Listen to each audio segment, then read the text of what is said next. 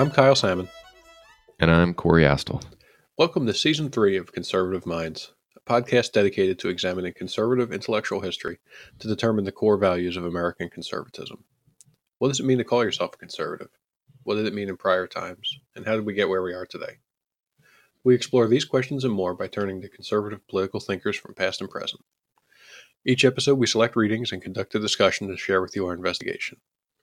If you want to join the discussion, like us on Facebook, follow us on Twitter at ConsMinds, at CONSMINDS.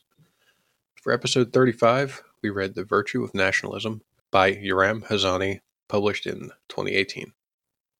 Yoram Hazony was born in Rehovot, Israel in 1964.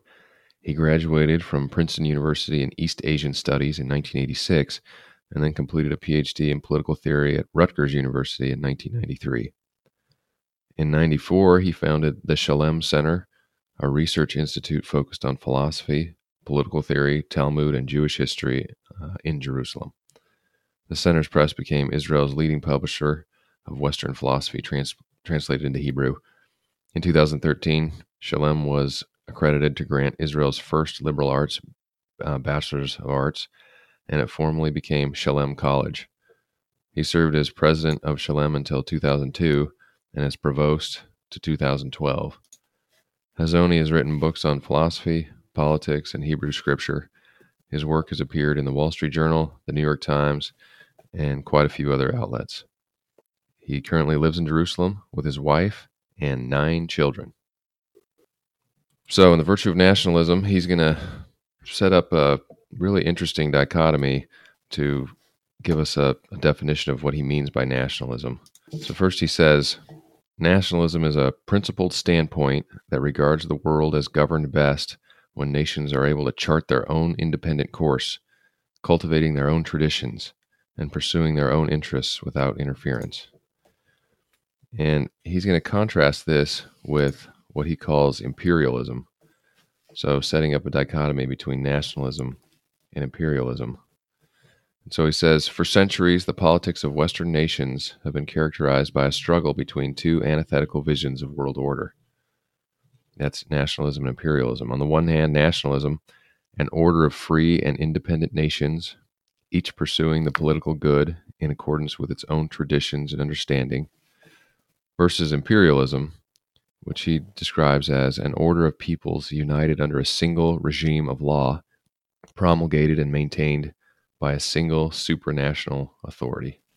And so the imperialism description really is, I think draws to mind like the ancient Roman Empire or some of maybe these other great empires like the Assyrian or Babylonian Empire. Mm-hmm. So, but in the contemporary terms, what he wants to point to in contrast to nationalism is what he calls the two great imperialist projects of today. One is the European Union, where it's pulling together all these different countries, all these different separate nations into one whole, larger entity. And then also the establishing of the American world order. So what he's going to call imperialism is sort of the Pax Americana for the entire world, the attempt by, I guess, American foreign policy to bring a rules-based order to the world.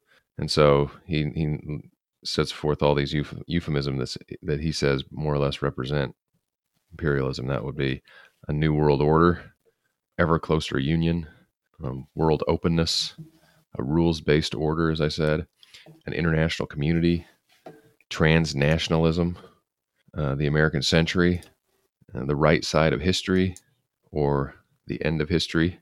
And as you read through these, as I read through them, it really made me think, oh yeah, I guess there are some folks maybe on the isolationist right who, absolutely loathe many of these terms, and not all of them do I love either. But anyway, so he sets up this this competition between nationalism and imperialism.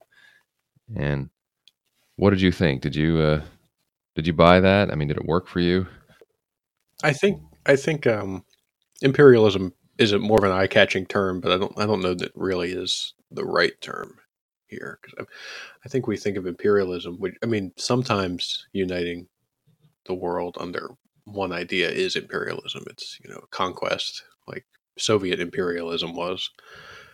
But I don't know that the liberal order is itself.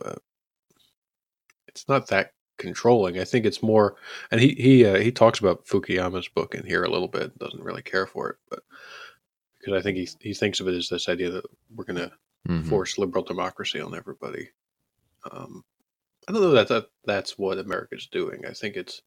I don't think that's what Fukuyama was talking about either. I think it's more about promoting that this is the best idea going. It seems to work well.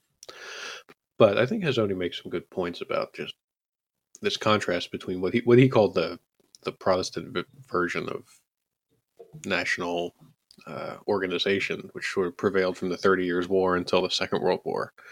This idea that like nations should be nations, a people, and he defines what a nation is, and we can get into that. But the idea that a people with a certain national identity should be under their own state, but that each state should have minimum moral requirements. So it's sort of that Westphalian treaty-based, rules-based national order that America was born into, and that we lived most of our history under. The idea, like you're a nation, you can do what you want for your own people, but it doesn't mean going and taking over other nations. It doesn't mean acting in horrible ways, and even I think it implies some basic ideas that you should govern your own people and within the rules, and what those rules are is extremely fuzzy. But that system he sees as under attack from this imperial liberalism, which instead of that balance focuses really specifically on one thing, the idea of individual liberty. That's the organizing principle of states. That's what it is. It doesn't matter, it applies to all nations equally. It doesn't matter if that's in your national tradition or not. And I can see why writing in 2018 he sees a problem with that, because I think that was a lot of people thought that in various times in American history and in other countries' history, like I think the invasion of Iraq was partially motivated by the idea that the Iraqi people would be better off in a liberal democracy, which I happen to believe, but they didn't seem to believe it that much after we got there. And I think to Hazony's point, that's not necessarily part of their national characteristics. I think it could be. I think he's a little more pessimistic about the idea of liberty as a universal value, but certainly we've seen it. I mean, we've seen around like the Arab Spring. A lot of people in America had hopes for that. Oh, it's it's going to be liberal democracy in the Middle East and North Africa. It's mostly not. So this idea that nations have their own national virtues and national ideals, and that they should be free to promote them to the extent that it doesn't involve taking over other nations. That's an appealing concept. Yeah, I agree. And I do like the fact that he's describing a nationalism that's different than, I think what immediately comes to mind for most people is, Nazi Germany or, a fascist, nationalism. And what he's trying to, he's almost like he wants to reclaim the term nationalism and say, no, that's not what we're talking about. What we're talking about is independent nations. And he uses the Israelites as his key example. So he says the Bible offers the first political order based on the independence of a nation living within limited borders alongside other independent nations. And so a nation is a number of tribes with a common language or religion and a past history of acting as a body for the common defense and other large-scale enterprises. And he points to the Bible, to the Israelites basically, as that one nation that's united, self-governing, and uninterested in bringing its neighbors under its rule. So I think what he's trying to say is he basically describes the imperialism.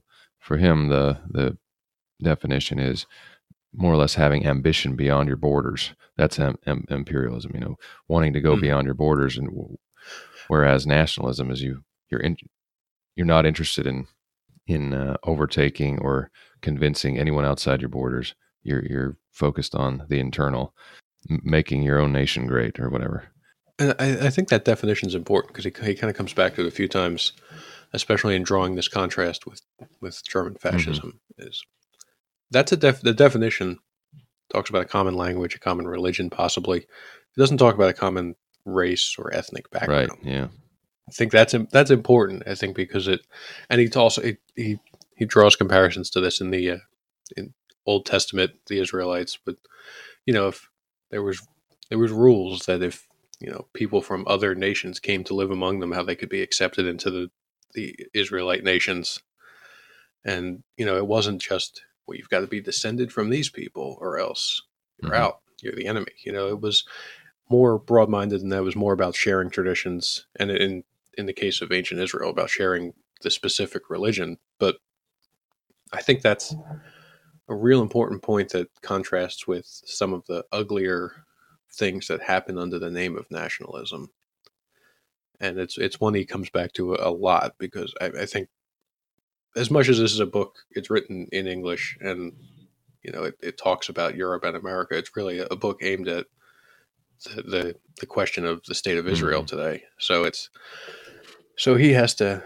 I think he's trying to reclaim nationalism, while also very much on his mind is the idea that he knows people are going to say, "Well, nationalism. What about the German nationalism that tried to exterminate our people?"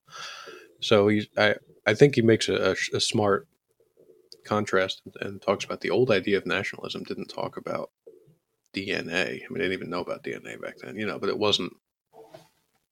wasn't this blood nationalism that you sometimes hear even modern day fascists or quasi fascists talking about. It wasn't like what they call white nationalism in America Mm-hmm. is not nationalism, because they're not after uniting the American nation. They're after some racial division that's its own thing. Mm-hmm. I think that is important. Like, he talks about what a national state is too. It's a nation whose disparate tribes have come together under a single standing government, independent of all other governments. Mm-hmm. So the tribes can be disparate, and they may have been in different areas of the country. Just like, I mean, France was united from Frankish tribes that were in various parts of the Roman provinces, and they probably didn't have everything in common, but they had certain things in common, certain history, certain traditions, a language that was developing, and that became France, and that's been a nation for 1,000 years. So I think that's a real important point, that it's going to be important in the 21st century nationalism discussion. Yeah, I think that's right. There's a little bit of sleight of hand, though, to say that nationalism is this thing that I'm defining, and everyone else is probably going to think in terms of Nazi Germany, but I'm going to say no. I'm going to write them out of the definition, because I'm going to say that fascist Germany had serious ambition beyond its borders to sort of take over the world, and all that is true. All that is right, but it leaves me a little dissatisfied, because I wanted him to take it head on a little bit more. I don't know about Yeah. you, but Yeah, that's a good point. I mean, people do think of fascism as an outgrowth of nationalism, and it'd be better to be honest about the fact that they probably thought of themselves as nationalists mm-hmm. too. I mean, they were talking about a national ambition. I think it could have been more clear that he was hearkening back to the original nationalism, the liberal nationalism that came out of the 1848 revolutions and up to. I mean, he talks about Woodrow Wilson's 14 points about the idea of self-determination of nations, and that was a liberal idea at its time. The idea, it was an anti-imperial idea, that these cobbled together empires like Russia and Austria-Hungary were thwarting the truly liberal goal of a people being able to govern itself free from foreign emperors or other rulers. Mm-hmm. But you're right. It's a little. He could have spent more time on that. So, but that said, I mean, it is compelling, the idea that what a nation, what we're talking about, is these tribes or a people that have so much history, common language, common religion, or a history of working together to fight against other common enemies. That, yeah, I mean, that is a national state that we can recognize, and I do like that. So he says where sort of intellectual trajectory went off track was with, ironically, with John Locke. And listeners, go back and listen to our episode 4 on John Locke, one of the founding thinkers for the liberal order and for the United States of America, for sure. But he has some serious critiques of John Locke's thinking. He says the rationalist view of human political life has abstracted away every bond that ties human beings to one another other than consent. And so it lacks a description of the empirical world in which mutual loyalties bind people, families, and tribes together.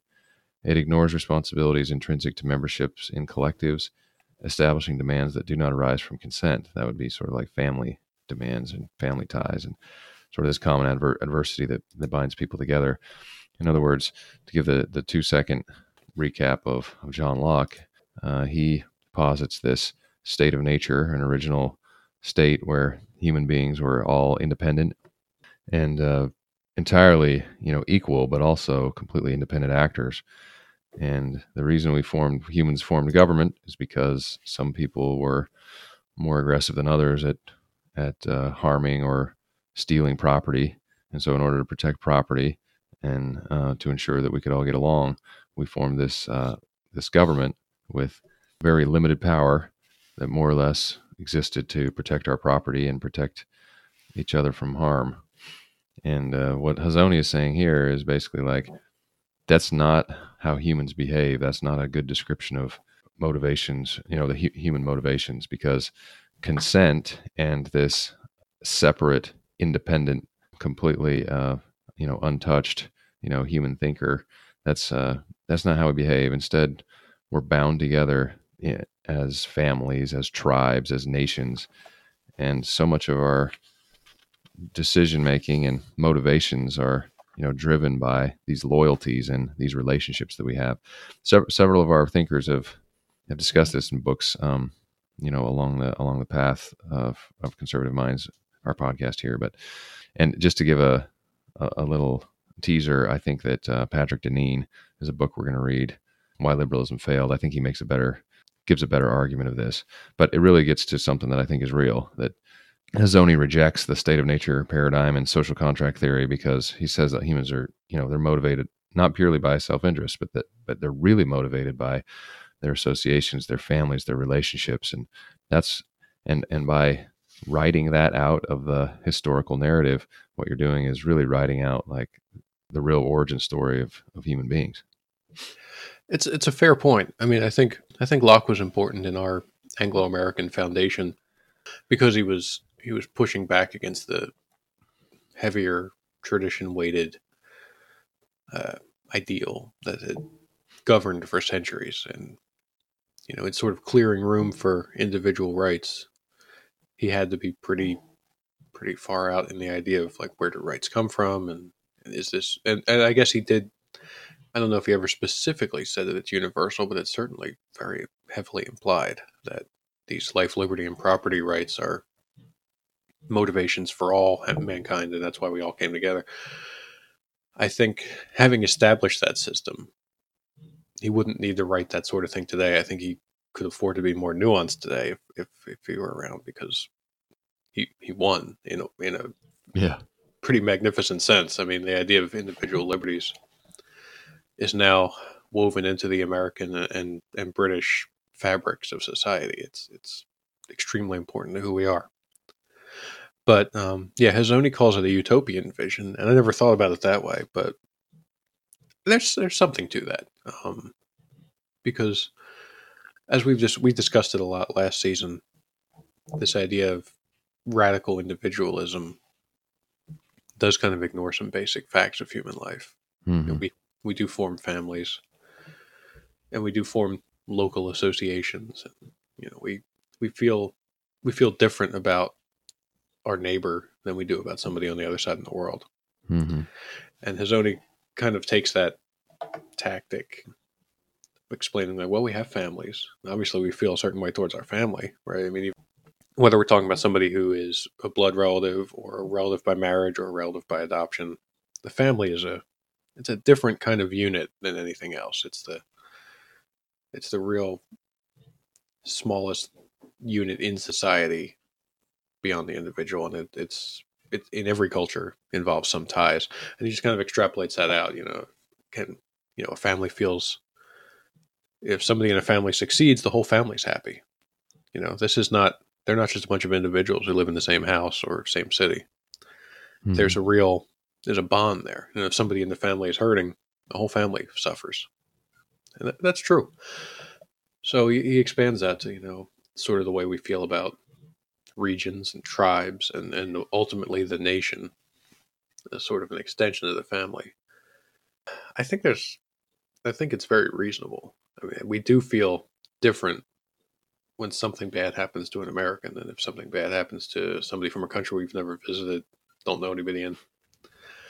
And it's true. I mean, even if people we don't know or don't particularly even like, if we do know them, their suffering is a small part of the country's suffering, and Mm-hmm.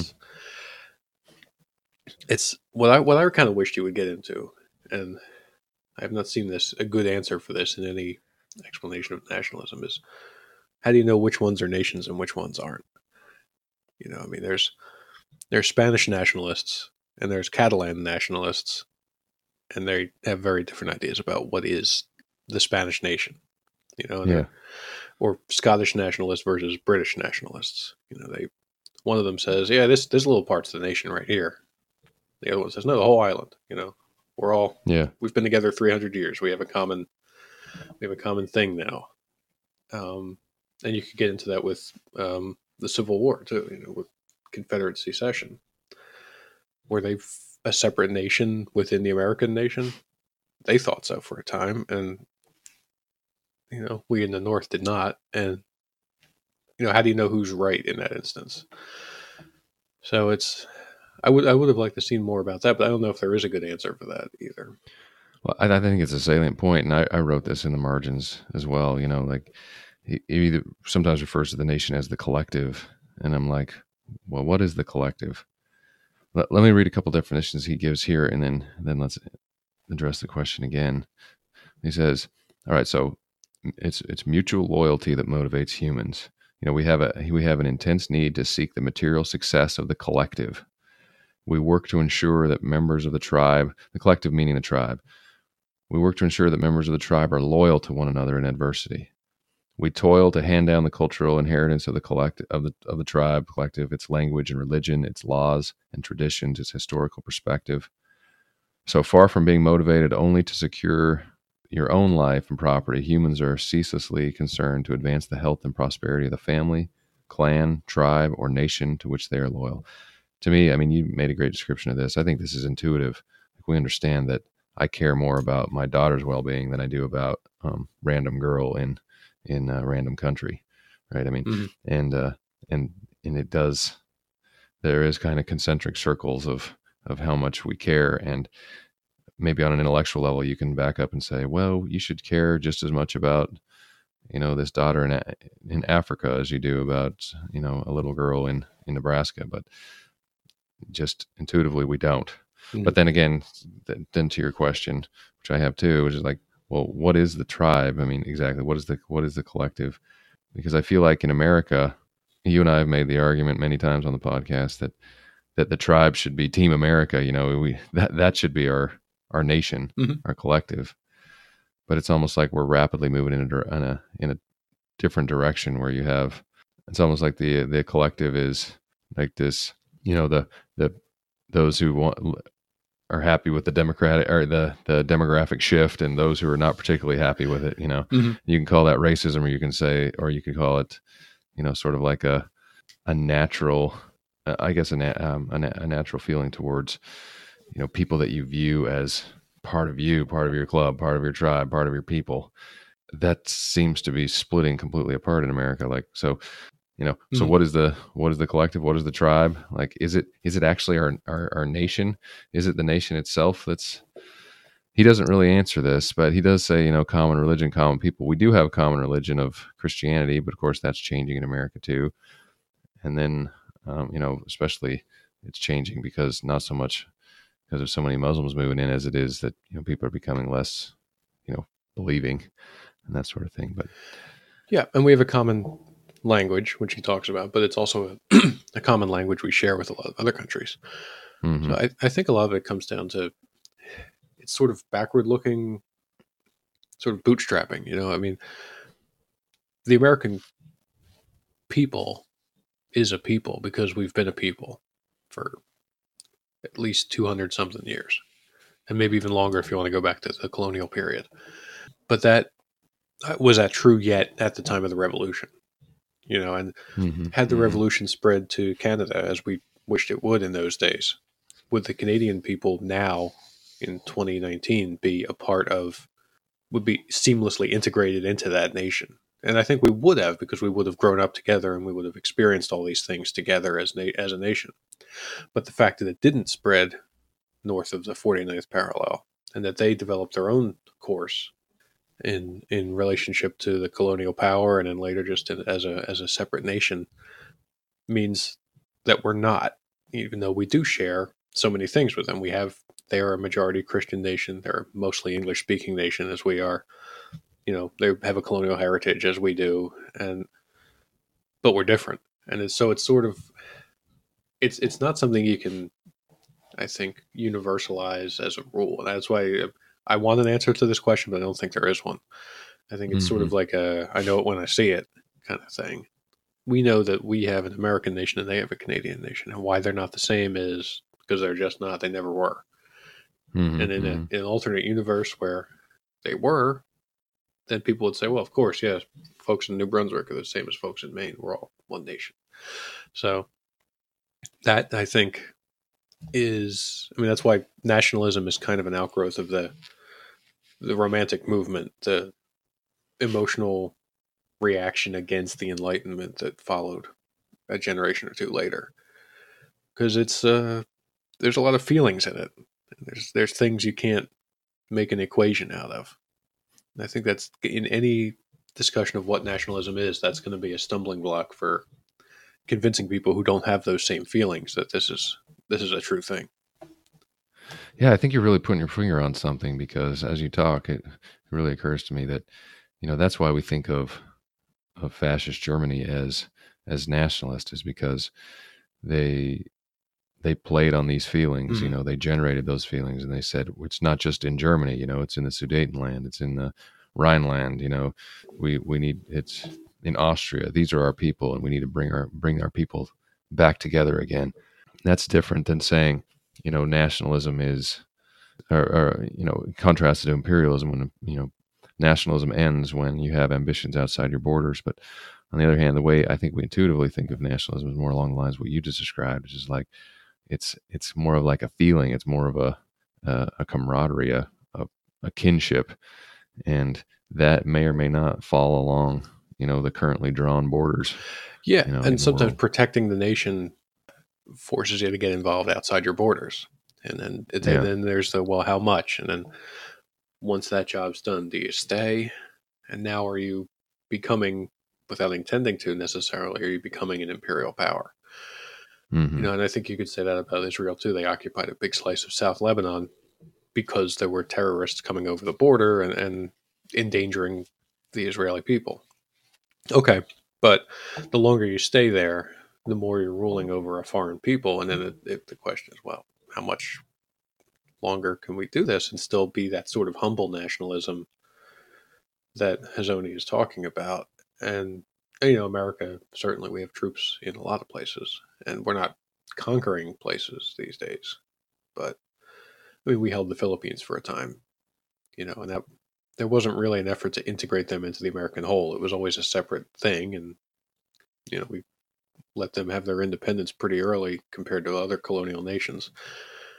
But I think that line that he's trying to make between aggressive imperial quasi nationalism and what he would think of as the real, local, humble self determination kind of nationalism, where there's not a bright line between your people and the people next door, and there usually isn't because folks mix and borders are fuzzy. Hmm. Uh, there's a temptation for any nationalist to become an imperialist, and I know, I think nowadays we'd think it's probably good to fight against that temptation, but it's there. And I mean, Hmm. Russia's doing it now, and they're, little frozen conflicts in the Crimea and the Caucasus and Moldova. And there's no reason. I mean, China kind of has their own thing going on too. So it's hard to separate the two. I think harder Hmm. than, I mean, he makes it like there's a real, oh, this is one thing and this is another, and they're totally separate. I think it's easy to bleed one into the other, sometimes on purpose, sometimes without even meaning it. Yeah, I agree, and especially when you're taking a next step and saying not just military might imperialism, but also intellectual, ideological imperialism, because that's seems to be his critique of America and the Pax Americana is not that we're actually occupying the Philippines or even occupying Iraq, but that we're trying to spread an idea, Yeah. that Lockean idea of liberal order and individual autonomy, and rather than letting these nations just be who they are. And there's, on the one hand, there's something to that. On the other hand, I think that doesn't hold as well, because in Iraq, for example, that's not one people. That's several people Hmm. smashed together. Is it imperialist for America to want to share our ideals and bring some stability and to the world because of these what I would argue are elevating ideals of human individuality and freedom. Well, that's not necessarily a defense of the Iraq War, but I guess what I'm saying is that's a very different color of imperialist than Soviet Russia just driving the tanks into every neighboring country and taking them over wholesale, and then they become tributes to the Moscow or I something. think you're right. Yeah, and there's definitely a difference between even beyond our military adventures. There's the kind of soft power that liberal democracy projects. In our projects, either through the State Department or just through the way our culture and is promoted, is kind of saying, "This is what we're doing is the best. It's pretty great. You guys should try it." We promote democracy, through sanctions too. When some dictator is abusing his people, so it's hard to say that's wrong because I think maybe because we are part of that system and we do believe it, that human rights are at least to some extent universal. At least some of them are. I mean, it may not be that every country wants to be organized the way our Constitution organizes this country, but a lot of the ideas behind our government feel to me like they should have universal applicability. Well, and if the argument is it's nationalist until it has ambitions beyond its border, then you're always in the right to say that, oh, that wasn't nationalism, right? Mm, Like, it's like it's kind of like the old argument that communism has never been tried, and it's, right. for real, like it's each time has been a and it's a departed from the true ideological purity or whatever. Well, so if we're going to say that nationalism exists unless and until like a country invades another or goes to war, then that's not nationalism anymore. Well, then you're always on safe ground and protected, but doesn't have much predictive power. I mean, what we need to see is so we're trying to America's trying to spread this ideal because countries that have free markets, countries that have a McDonald's, are much less likely to go to war with each other. And so I think, to your point, like, can we criticize the spreading of free market and liberal ideals because it's going beyond our borders, and we'll call that Yeah. imperialist? But on the other hand, the national was No, I think I get what you're saying because it's not imperialism, because we're not really forcing it on anyone. We're not making them pay tribute to Washington, but it's people talk about cultural imperialism. But my reaction to that has always been, it's like we're just putting our culture out there, and if people like it, they like it. If our movie stars and sports stars are big in places they've never seen or heard of, that's because they're doing something cool and people like it. hmm, Um, and the same with our Lockean ideas. It's if we invade a country and write them a new constitution and say this is how it is now, that's imperialism. But if people overthrow a dictator and look to America and say, like the folks in Hong Kong are trying to do, and say, look at these ideals, look at this stuff about free speech, about free religion, about electing our leaders and being able to unelect them if we feel like it. That's pretty great. We want that for ourselves. It's hard to call that yeah, liberal imperialism. We're just yeah, yeah, yeah. setting the example, telling people about it, and people are saying, "Yeah, that sounds great. Let's do it." So, where to draw the line? again, it's fuzzy, and I think an American writing on nationalism would have a different outlook than an Israeli writing on nationalism. Because oh, Hmm. that's maybe that's part of nationalism is that people from different nations sometimes see things differently. Yeah, yeah. Well, let's build on that point because a good chunk of the book is actually dedicated to a defense of Israel, and I think because I think I got to the end of the book, and I think probably you did too, and it's kind of like a little bit of an eye roll, like, oh, this whole argument was sort of built up as a defensive, as a backdoor defense of Israel, more or less. And it's not to say it's not a good one. Yeah. It's just like, oh, it wasn't. It's like this argument wasn't made for itself. It was made for this other reason. But so he says, Israel is publicly pilloried in international bodies, in the media, and on university campuses around the world. He says for alleged violation of human rights, and he deeply resents this, and rightly Hmm. so. But the Jews tried to rely on well-meaning country outsiders like America and Britain to defend them, and they still had Auschwitz. And he says the meaning of Auschwitz is that the Jews failed to defend their children, and they're not going to do that ever again. And that's the meaning of Israel. Yeah. But yet they still take this constant barrage of criticism and kind of borderline, contempt that especially Europeans and EU types have against Israel, because he says Jews are no Muslim or third world people because they are seen as Europeans who have reached the state of moral maturity. In other words, they're like adults who know better. So when Israel has, feels a national pride, and they are a people, and they do share this common language, and even if they don't share it, as soon as they get to Israel, they learn Hebrew. They have this common history of the Holocaust, and being driven throughout history, and persecuted. When they exercise kind of their independent interests, they're criticized because ostensibly they're adults who know better. They're Europeans who should know that nationalism is passe, and it's for children. And so on the other hand, you have Iran and Turkey and all the Arab countries.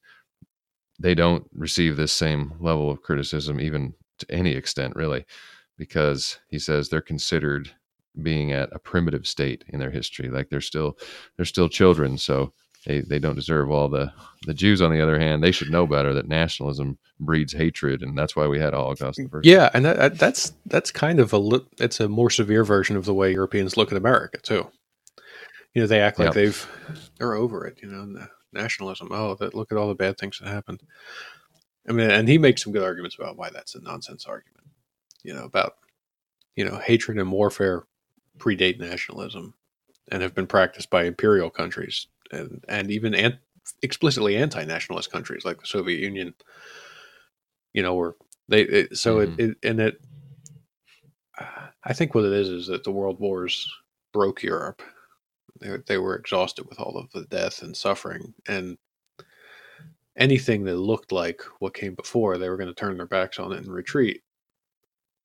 And they've had peace since then for the most part. So I think they're sort of doing like a post hoc ergo propter hoc argument. It's like, well, look, we stopped being nationalist and we've had a pretty peaceful time of it. But I think Hmm. what Hazoni says and what I think we would say is you had peace because we occupied half of your continent. Russia Yeah. occupied the other half, and we had a million nukes pointing at each other. And you know, warfare would have led to near extinction. So we all kind of settled down because we had to. It wasn't the EU project. It was the Mexican standoff between NATO and the Warsaw Pact that kept peace in Europe. Yeah, and it remains American military might around the Yeah, world. I mean that's it's why there's easy. It's peace. easy for them to say, "Well, look how evolved and peaceful we are. We don't get involved with this nationalism stuff." But our nationalistic Americans are the ones keeping that peace. Through NATO, Hmm. through and through the defending freedom of the seas so that they can trade.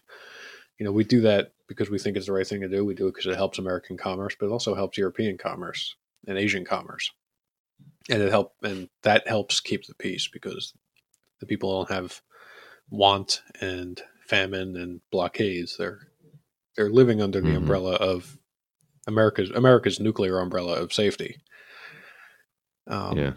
Well, here's where I really cheer Trump, for example, is he calls all that out. Yeah. I mean, for the first time in my lifetime, someone is actually a president is saying like, no, this is baloney. Like, you guys, you're safe and protected because of us, and it's time for you to get your butts in gear and help out. Yeah, and in this way, they're more like the children that they are accusing us and Israel of being. It's like when your teenager mouths off to you, "Why do I have to do this?" Why? Because you live in this house. You're part of this family. You got to do some chores. And by the way, can I have $20? Yeah. So it's it's like, I don't want you in my life. Leave me alone. This is my life. I can do whatever I want. Can I have $20? Yeah. And here they are. Oh, America's so militaristic and imperialistic. Look at yeah, that's the same military that keeps the Russians from occupying Paris. Yeah. So maybe you don't have to love it, but just have a little respect. So this is also, though, a little problematic for Hazony's argument because again, at the outset, he creates this dichotomy between, this Pax Americana imperialism versus a country that just wants to stick to its own knitting. But then later he says, yeah, but America's reviled and deplored for the same reasons because it also wants to exercise its own independent judgment interests, as a nation. So it's kind of like America's playing both roles, I guess, in this story. We're both nationalist and imperialist at the same time. That's true. He kind of does. He splits the baby on that one. All right. Well, I think we covered it. So what's your closing thoughts on Hazony? I think it was definitely a well-researched effort, and even if it was probably aimed at a different audience than our podcast is aimed at, it has a lot to share with the American audience and the conservative audience in particular. Nationalism is one of those things that I think in the era we were growing up in, that it seemed like an old idea, but now some of the global ideas that we grew up with, like socialism, are the ones that seem on the way out, hopefully. And nationalism is resurgent in Europe, despite all of their leaders' best intents, and it's resurgent in America. And it can. I think books like this are important in showing that nationalism doesn't necessarily have to be the bad nationalism. There's also the good nationalism, the liberal nationalism of self-determination of peoples, and it's something we should discuss more rather than just throwing around the name nationalism the way you throw around liberal or neocon or fascist or what have you. It's there's more there than the label, and I think Hazony does a good job in separating the good from the bad within that label. Yeah, I'm with you on that, and I enjoyed the fact that he made an attempt at this because just intuitively we know that human beings are motivated by more than just enlightened independent self-interest. We have families, we have communities, and I think your politics are dictated a lot more by where you were born and grew up than by your own sort of enlightened logic. And so he's putting his finger on that a little bit. I was a little dissatisfied with. I wanted him to make a stronger argument, and then I was even more a little bit disappointed when he really turned this into a defense of Israel. Not because I don't think it's somewhat justified to some extent, but just because I don't know. I wanted something stronger because I guess I feel like he's on to something, and I wanted him to make a stronger argument for it. But he does. It does kind of portend several of these ideas. They portend some of the readings that we're going to do later in the season, next week and the week after, and that's going to be fun. And I think some of these arguments will be better developed probably, and that should be fun. So, all right, that's it for Hazony. Next week, we're going to read a book called Liberalism by Ludwig von Mises. And by liberalism, he means basically like free market, capitalism, classical liberalism. That book was published in 1927. So catch us then. In the meantime, give us a good review on iTunes, and hopefully we'll keep giving you good books. Okay, see you.